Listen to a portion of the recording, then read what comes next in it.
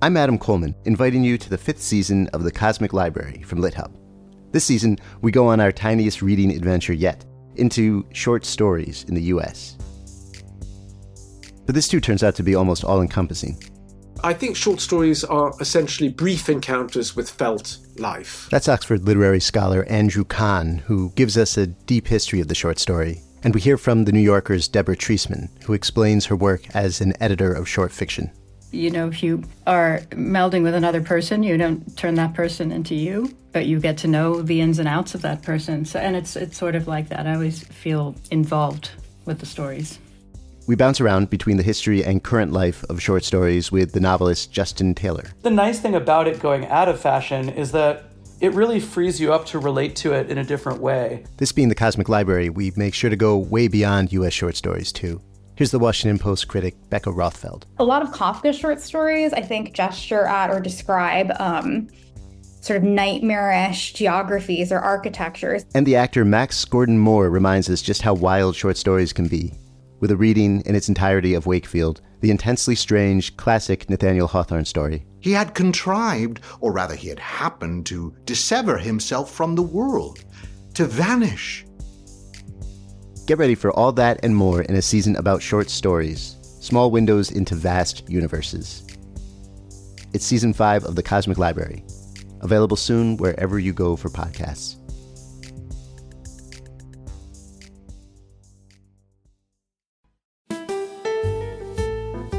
This is The Literary Life.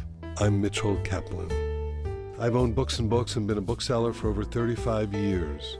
What you're about to hear are conversations about all things literary, with writers, readers, publishers, old friends, new friends, and anyone who might wander into our store with an interesting story to tell about their connection to books, reading, or writing.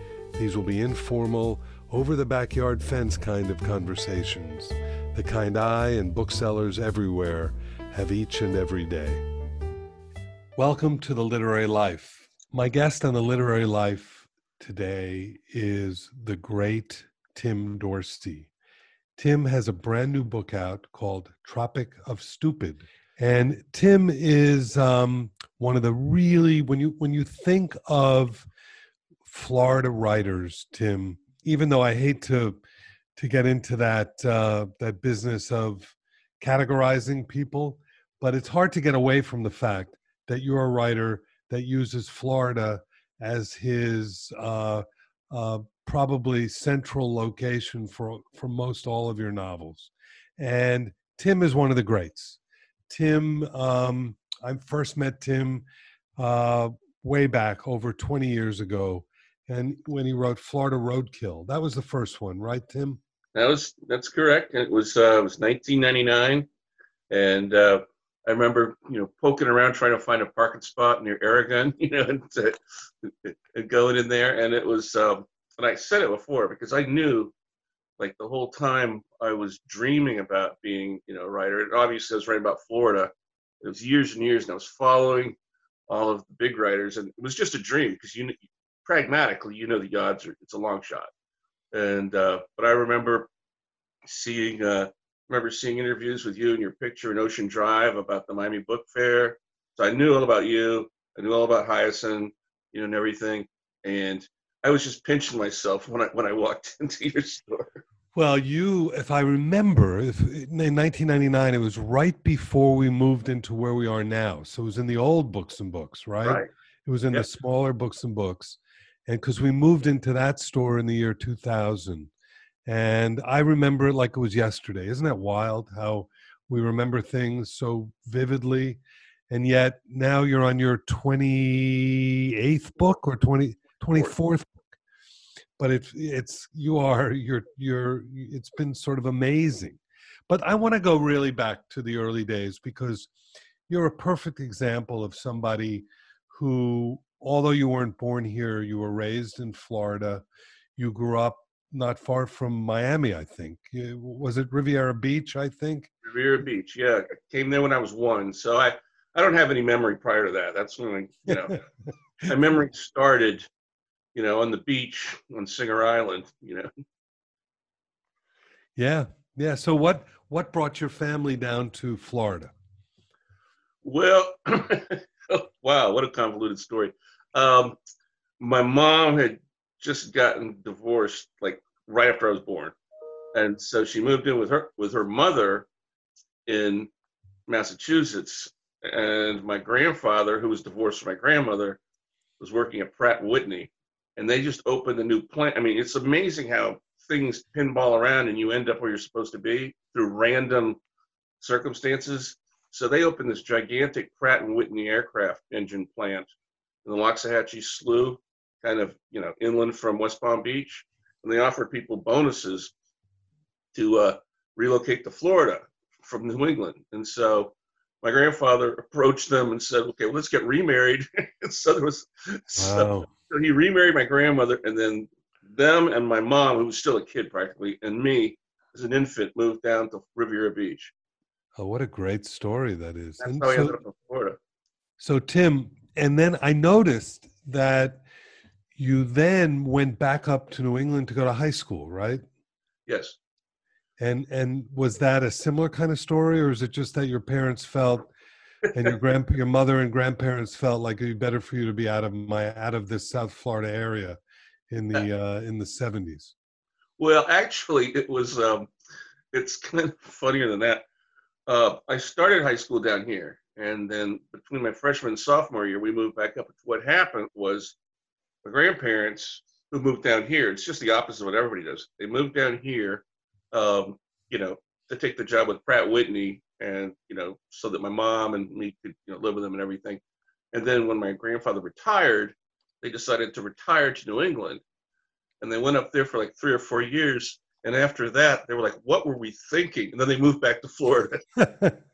Oh, so you were like in between that. You were going to college before they moved back down. I mean, going to high school before they moved back down. Is that Right. it? In other words, I moved with them, before my sophomore year, and then shortly after I graduated high school and went up to college, they moved back to Florida. They said, "This is ridiculous."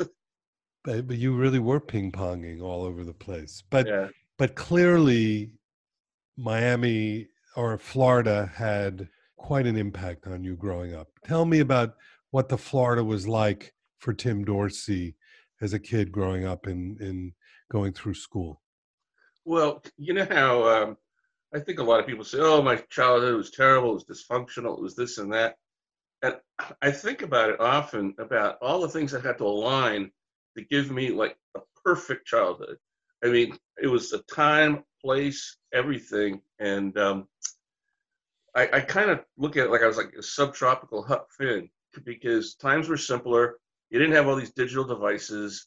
It wasn't dangerous back then. And, your ticket to freedom was your bike. I had a banana bike, and you could just ride all over the place. I remember I'd take my fishing tackle box, and, I was like 9 years old, and just ride down to the Blue Heron Bridge over the intercoastal.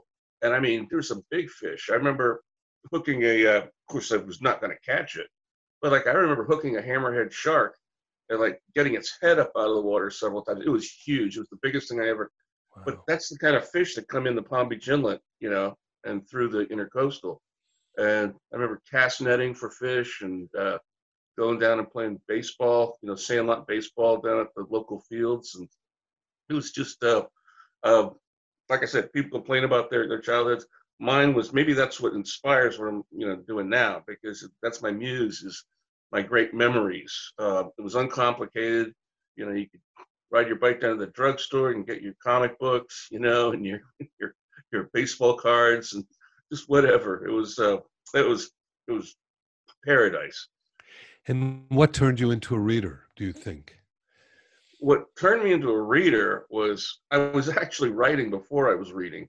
And I had a teacher who, it was, there were the curriculums back then. I went to public school. I went to all kinds of different schools. I went to public school. I went to Baptist school. I went to parochial school. And the curriculums, they would make you read like Wuthering Heights and Beowulf. And if you haven't learned to, if you have, especially guys, if you haven't learned to love reading for its own sake, that stuff's going to kind of turn you off. So I had a teacher. He was kind of a child of the '60s. He pulled me aside because he could tell that I was turning in. I was writing these little attempts at humorous essays, and I would just give it to him after class. I go, "Can you tell me what you think of this?" It wasn't part of the curriculum at all. And he pulled me aside, and he knew I didn't like the curriculum. And he goes, "You need to read this stuff." And I go, "Why would I want to read unless I'm forced to by the curriculum?" He goes, "No, just try it." And he gave me, of course, I was at a young, impressionable age, and he gave me Vonnegut and Catch 22 and stuff, just all kinds of counterculture.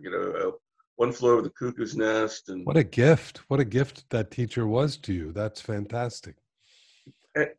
and I would go back and like from then on, I always had a paperback in my back pocket. I went from hating reading because of the horrible books they chose for us.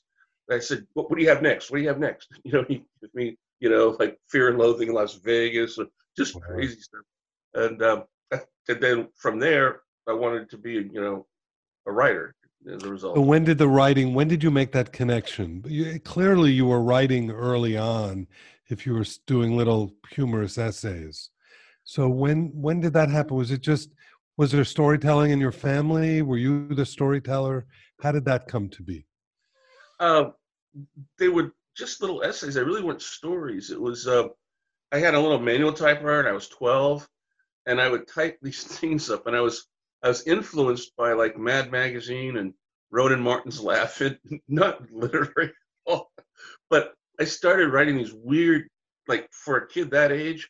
So I was writing these political like satires on like Nixon's economic policies. I remember that specific one. They saved it because he had like phase 1 and phase 2 and phase 3. Right. And it was terrible. It was absolutely terrible. But what's a 12-year-old doing writing that sort of stuff? So by the time I was 15, it coalesced solidly into, I'm going to dedicate my life to trying to write books. So you knew that at the age of 15. Wow. I knew what I wanted. I didn't. It's like somebody who sees somebody playing the piano, right? And you say, "Oh, I would love to be a pianist. That's so inspirational." But you don't know until you develop your talent at it, and you don't know where you're going to hit your ceiling. So when you went off to Auburn, and you became the head of the editor of the student newspaper, you firmly had books in the back of your mind. You knew you'd be writing at that point. By then, I knew the plan at that point was to get out of school and go to work for a daily newspaper as a reporter. That way, I would have to write every day as part of my job. And it would be like, having it built into your job that you have to exercise every day. So when you were, being in Auburn is interesting. I mean, being in Alabama at that time, in the early 80s, late 70s was a very interesting period to be there. And there were some really interesting writers there at both the University of Alabama, at Auburn. Did you study with anybody at that point? I did. I was, believe it or not, my degree is in transportation. It's a long story, but it was basically the way all of my credits were jumbled up. That was my quickest way to graduate, and I just wanted to get to work on a newspaper. I didn't want to dilly-dally taking classes. I wanted to start writing, and but no, I didn't know any writers at the time. I had some great professors that took me under their wing, but yeah, it was an interesting time. I mean, now when is it that you discovered the Florida writers, and who were they? Who were the first ones that you were reading? Well, the interesting thing was I read some books that weren't mysteries, or that I didn't know were mysteries when I read them. And then, like, for example, now the thing is, I knew I wanted to write about Florida because I made that big loop, back, and then once I came back to Florida, I realized how much I loved that childhood, and I started taking road trips back to the places of my youth and going and check out Cypress Gardens and a lot of the roadside attractions. But I remember the first one I read was Thomas McGuane's 92 in the Shade. Right. And you don't realize that that's a mystery, but it is a mystery. But it's literature, and so I read that, and I finished the book and I was like, wow. That's the bar that I gotta, that's the bar. That's a tough one. And I read that, and then I read Charles Willeford's Miami Blues, and so at that point, God, there was a couple others I read that I wasn't looking for mysteries. I wanted to read Florida books, and I forget which one I read after that, but it bridged it. And I would imagine that Charlie's work dovetailed with your strange little sense of humor as well when you read Miami Blues, right? yeah, yeah, and I forget which one, but it was in the Hope Mosley series, where it might have been either Sideswipe or New Hope for the Dead, where he has like a nervous breakdown, and so they tell him to take some time off, Right. and literally he moved up to Riviera Beach. Right. Wow. True. And then I dug through the internet, and I could not believe what I found. And what it was like Alfred Hitchcock's Mystery Magazine or whatever, and it was published out of New York, but that was just like their corporate office or whatever. But their writing office was in Riviera Beach. Oh, really? Wow. Yes. So I tracked it down through the old phone books, and I went, and I think it's now some restaurant on the beach now. But I just like to go places, even if it's gone. I just want to see where a place was. And so I tracked down, and he wrote, I forget the name of the article, but he wrote his first article that was published in that building.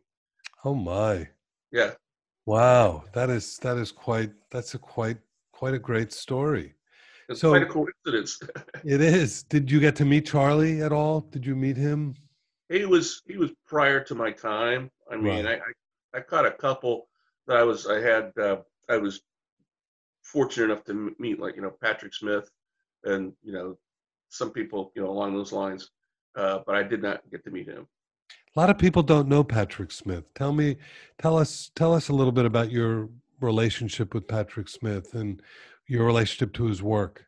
Well, it was kind of more of being in awe, because like I said, there was barely an overlap. My first couple books came out, and he would be at, the authors would be at maybe a reception following a book festival, and so it was more or less, kind of being tongue-tied around him.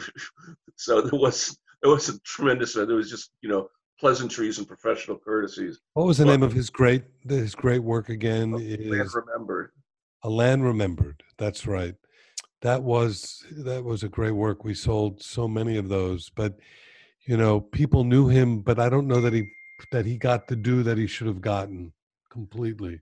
I think he's getting it now, but maybe not like seismically nationwide.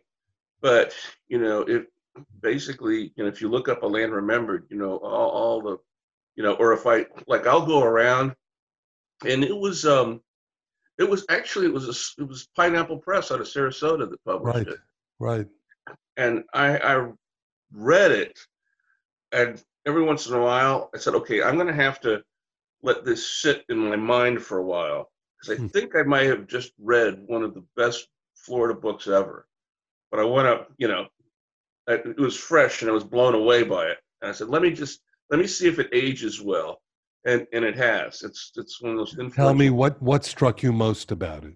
What is it that you love most about it? Well, two things is the reservoir of historical Florida knowledge. I mean, it was unbelievable. I mean, and it crossed generations, and he was able to take you through, like, Florida growing up, along with this family of 3 generations growing up, and that there were the changes in Florida all the way along, from just post Civil War through, the freezes, of the late 1800s, and into when the railroads came along, etc. And then the other thing is how he structured the book. I mean, he could have just told a history book, but he structured it to keep pulling you along. I mean, it's one of those classic where, I don't know if it was prologue or chapter 1, but he starts toward the end. Doesn't let you know the end, but he starts kind of toward the end. So now you've got that. and then you jump back about 100 years or so in that family to his like great grandfather, and you move along like that. But fabulous book. I mean, it's still just talking about it. You can see how it's. No, I'm glad. No, I'm glad to let everyone out there know about it. It's something that anyone with any interest in Florida or even good writing ought to put on their list. So you left college, you became a journalist, but you always knew you wanted to give that up at some point to write full time. But you were a journalist for about 12 years, covering a very interesting part of Florida history during that period. You were mostly in Tampa, right? If I'm not mistaken. Yes, I was in Tampa, and that was about 12 years. And I worked in some of the bureaus, and then they promoted me up to the Tallahassee bureau. So I covered politics in the late 80s. And so I got to, got to see sausage being made firsthand. And I tell you, all the cliches about politics, and like, oh, you're just, you're going too far over the top. It's like, it's seeing it in person is far stranger than anything anybody could write, so that's a tough. Maybe that's why so many or a number of the finest writers that we do have in Florida started out as journalists covering Florida. I mean, when you talk about your idyllic childhood and you talk about growing up, riding your banana seated bike, to go fishing, it reminds me a lot of a young Carl Hiaasen as well, who I'm sure certainly had quite an influence on you. Oh, well, that was, I mean, when I really wanted to dive in, I just tore through his books. And it was almost like I'd read a John D. MacDonald, I'd read a Hiaasen, I'd read a John D. MacDonald, Hiaasen, and I went through their books like that. I mean, he was a trailblazer. I mean, he was the first one, really. I mean, it was way pre-Florida, man, but he was the first one to say, look, everybody, you got to just tilt your head and look at Florida just a bit differently, and then you'll get it,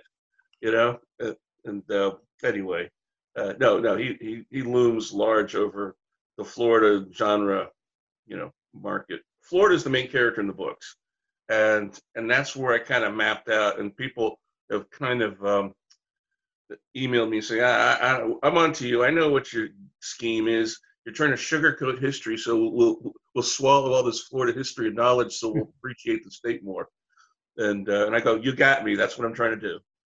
And you do it. I mean, I remember when you had, maybe that's your Hunter Thompson thing, but you had that big, was it a Cadillac? You had some big, huge old Cadillac at the time. I'm still driving the big boats. Yeah, it was a Cadillac. It was a beautiful, big old car. And when you would pull up, maybe it was the first reading or the third reading or the 10th reading, but you'd pull up and you like do a tour of the state, right? You would tour all the bookstores in the state.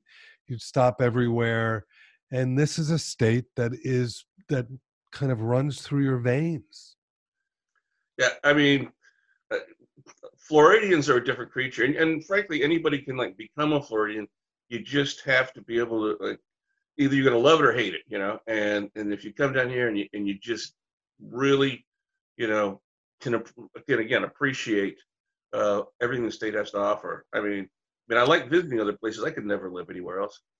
Yeah, just how twisted things can be here. We're able to take just normal, everyday things and we twist them into a pretzel that makes it a little bit more interesting and a little stranger as well. Well, the hard part is, and Carl's mentioned this a lot, just pretty much everywhere he's gone, where they say, well, you get the same questions. You're like, well, where do you get all these crazy ideas? And his stock answer, which is true, and he goes, I just read the newspaper, and literally, it's true.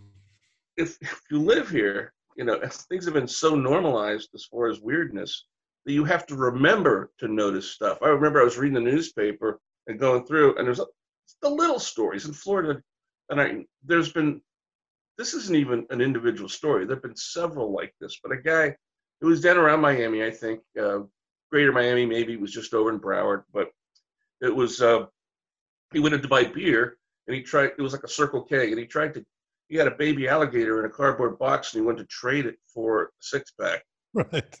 And the guy behind the counter says, we just take money. But so then, I think, well, the guy probably wasn't hard to find. I think he was on foot and he was inebriated, and they called the authorities and they turned him over to Fish and Wildlife. But and literally, I read that story and I'm like, sure, why not? And I just turned a couple more pages and I go, wait, and I went back and I clipped it out with my sisters. But, No, it's really true.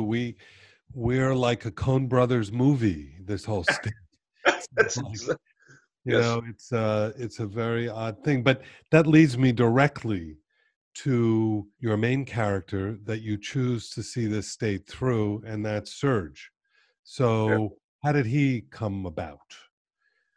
He came about by accident. He was going to be, he was just going to be a larger than life villain that my protagonist would ultimately have a confrontation with. And as I was going along, I had the list of all the things I wanted to get into the book about Florida, because I drew up, my plot was, obviously time, a linear time thing, but it was also, I charted on a map of Florida. I wanted it to be a road trip of a plot, like things would happen and there'd be a chase. And that was just a pretext to connect up all the places that I wanted my characters to visit so I could talk about them. And I had different, I had my protagonist, one's in the passenger seat reading a guidebook, as they're forced to take this vacation or whatever, and he's spouting history and they're discussing it, and then something else happens when the narrator talks about some stuff. And then I had my main character, I just by accident, it was his turn to talk about Florida where it was. And since he's nuts, he's crazy, that he went off on this riff. I put it in his voice, and he went off on this riff about Florida history.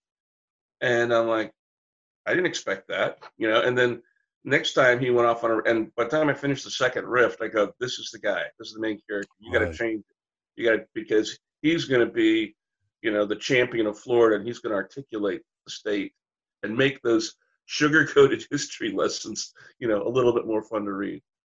Well, talk about an unreliable narrator, right? I mean, I don't think we've seen a narrator quite like this in all of literature. Someone who's, kind of psychopathic, who's schizophrenic, who's got, obsessive compulsive qualities. It sounds like an abnormal psychology class I took when I was a freshman in college. It's like you wrapped it all up into Serge. It's pretty amazing. But there's this kind of, but at heart, there's a kind of morality to him, wouldn't you say? Well, and that's one of the aspects of him being crazy, is he has this really solid centered morality, because when he's a crazy person, if it's just somebody normal who's sermonizing about, hey, you shouldn't do that, come on. But when it's somebody who's talking nuts, and then suddenly he says something with clarity that, cuts through all the BS in society, then it might make a reader stop a little more and say, hey, wait a second, that makes sense. But the thing is, he's so crazy that he doesn't realize that all of the bad things he does don't line up with his moral core. Right. So he doesn't see the contradiction. Right. Because he's created his own internal morality. So he's doing things based on what he thinks is right to a large extent. Yes. And often they are, actually. The villains you create are really villainous, and in your own kind of, dark, black humor sort of way. Well, I think the things that he sees that are incorrect about society in Florida, he's right about that. His reaction, a little bit of an overcorrection, a little bit too much. We need that. Otherwise, we wouldn't be talking today if you didn't have that overcorrection. But he's tempered a bit by Coleman as well, right? His sidekick, sort of. Yeah, Coleman is about the only person. Serge is so intense that Coleman is just about the only. Because Coleman's self-medicated. He's not too bright, and I guess Serge needs somebody to listen to him, And so they travel around Florida, doing their own thing. I mean, Coleman has never seen a tiki hut or a rum runner bar that he doesn't like, and Serge is like a teetotaler because he wants to be able to study the state, and they're very opposite, but it gives I guess Coleman gives him ballast, so to speak. So tell us about the new one, Tropic of Stupid, which I love the name. But Tropic of Stupid. tell us about what's Surge up to in this one. Well, it actually, and this predates me coming down here, but it takes place tremendously in the Keys. And, the cover's got, the spear fisherman, the silhouette of the spear fisherman going through the water with bubbles and stuff. And it so happened that I kind of got back into snorkeling. But I mean, we're talking about like serious offshore snorkeling, down here, certain places, the reef is, about maybe 6 miles out or so, maybe 7. Right. Yeah, so I got back into that quite a bit. And a lot during one particular year. And usually a book will reflect something that you've been doing a lot or experienced a lot in that year. And so that year it was that, and I got to know the people at the place. It's a great place. It's down on Ramrod Key. And after work, the staff goes to the bar and, for dinner. And a few days after, I asked them, I said, you get off work and you stay at work? And they said, everything's half price for us. So anyway, I got to know them, and we sat around many afternoons, them telling me stories and everything. And so then basically, I was out taking the boat rides out, because it's about 45 minutes or longer to get out to the reef, from land.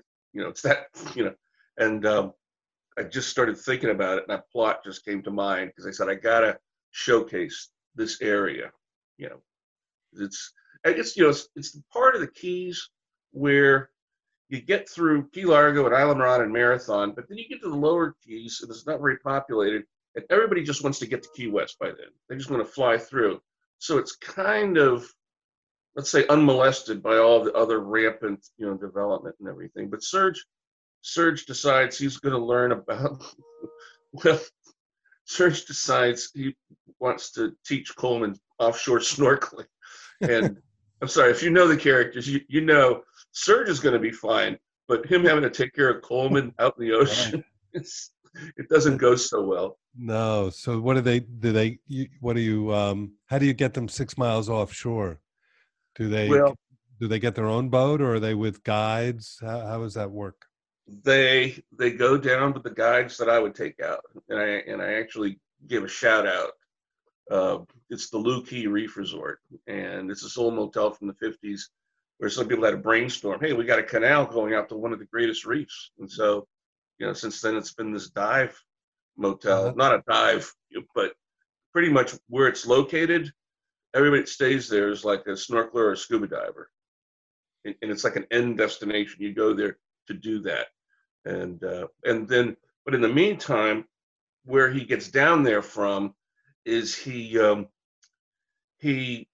volunteers at the state park, and so that's his last stop before he goes down there, and he meets a character that has a life transition and has a lot of money and decides to just heck with it. I'm just going to go off in solitude, like Thoreau, and he becomes a park ranger. And then Serge meets up with the guy, and so they develop a relationship, and then the plot sweeps down, toward the Keys from there. So I got two kind of segments of what I love about Florida: the state park system, and then the diving. Now that we have Twitter and all these memes, and Craig Pittman has done a very wonderful job of bringing up the whole idea of the Florida man. Not just Craig, but everybody has. What is the Florida man? First, it was like, if you remember the Time magazine issue, Paradise Lost. Oh yeah, that was but it was Miami Paradise Lost at that point. Right, and it was all about and then Miami Vice came along, the TV show, and so everybody had the idea that Florida's dysfunctional and dangerous and all this stuff. And Miami Vice made it chic, kind of a Casablanca. Yeah, it's dangerous, but romantic, but exotic. But then Florida just kept getting weirder and weirder. There's no limit. It's just going to keep going.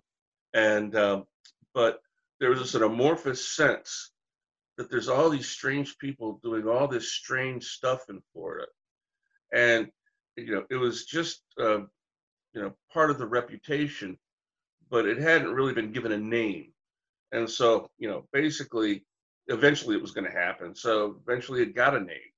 And, Florida Man got I guess he got a Twitter account, whoever put that up. And whenever anything strange happens, it's a Florida Man doing it. Yes, the world's most inept superhero. Well, think about, really interestingly enough, it happened with this whole situation that just happened in Washington, right? It was a Florida man who stole podium. Who stole the podium, right? Go figure. I know, it was crazy. Typical. His wife's a doctor. He lived in a suburb in the middle of the state. The typical kind of craziness that comes with this, with who we are. Well, I got to read more about this, but today, maybe a couple hours ago, they said man arrested, and they showed the picture of the Coast Guard. Florida man. I don't even think it's Florida man because it was Keys News, so it was local. It was a local man, arrested for stealing tiki hut, and and they said they believe he was intoxicated, but he somehow got it out into the water and was floating it away from the shore, and the Coast Guard had to come get him. He's in the tiki hut. I don't know if he was rowing or what, but he got the tiki hut out on the water.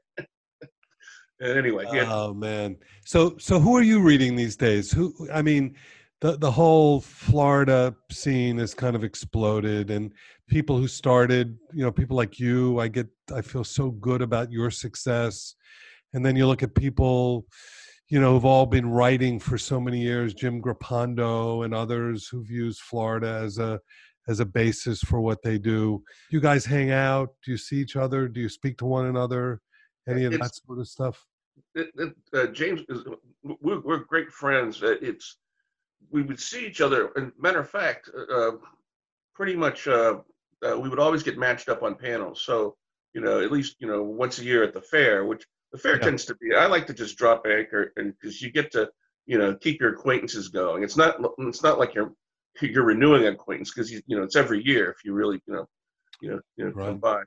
But it was and then and then you get to meet up with that band of reprobates, the Rock Bottom, from Maine. Exactly. No, we have a great community of writers in Florida. It's really kind of amazing that it's developed this way.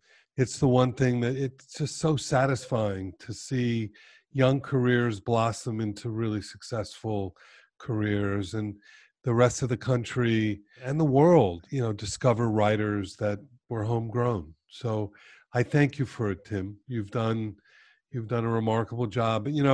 When I think of your work and I look at the titles, things like Florida Roadkill, I can just pick them out. I won't read them all, but Atomic Lobster, Nuclear Jellyfish, Gator A-Go-Go, Hammerhead Ranch Motel, Coconut Cowboy, No Sunscreen for the Dead, and the one before this one, Naked Came the Florida Man. I think basically that if someone wants to get a good sense of history and wants to figure out how to work a tour once we can travel again of what Florida is all about, just pick up a terrific a book by Tim Dorsey and just head out for wherever Tim is heading in his books. You cannot go wrong. And I'm wondering if you'd be so kind as to read a little something from the new one for us. This is from the prologue. People will know whether they want to go get this book or run away from it and run this. The rain had just stopped when the convenience store clerk asked the customer not to heat up his urine in the microwave. The customer explained that the urine he was heating wasn't his, which meant it was Florida. At the other end of the store stood two Abbott and Costello-shaped customers. "Serge, what are you looking for?" asked the plump one. "Coleman, I told you at the last store," said the thin one. "Baseball cards and kites." Coleman looked toward the front of the store. "What are those two guys arguing about up there?" "Urine heating," said Sturge. Sunshine State tip number 327. Never use convenience store microwaves because there's now an epidemic of addicts borrowing someone else's pee-pee for drug tests. But many were getting caught since the samples were too cold. So the drug culture had some kind of meeting to resolve it, and now I can't melt the cheese on my Cuban sandwiches. Tim Dorsey, you never disappoint. Thank you so much for being on The Literary Life, and I look forward to seeing you in the real world sometime really soon. And I will say this, though, as far as, Florida and stuff, I said this from the beginning, I say it to the end, was I told you that I said, when I got to Books and Books, I said, I've made it. I'm playing Carnegie. Remember that? I do remember that. And thanks. So I mean it to this day. Thanks for all your support all these years. Thanks, Tim.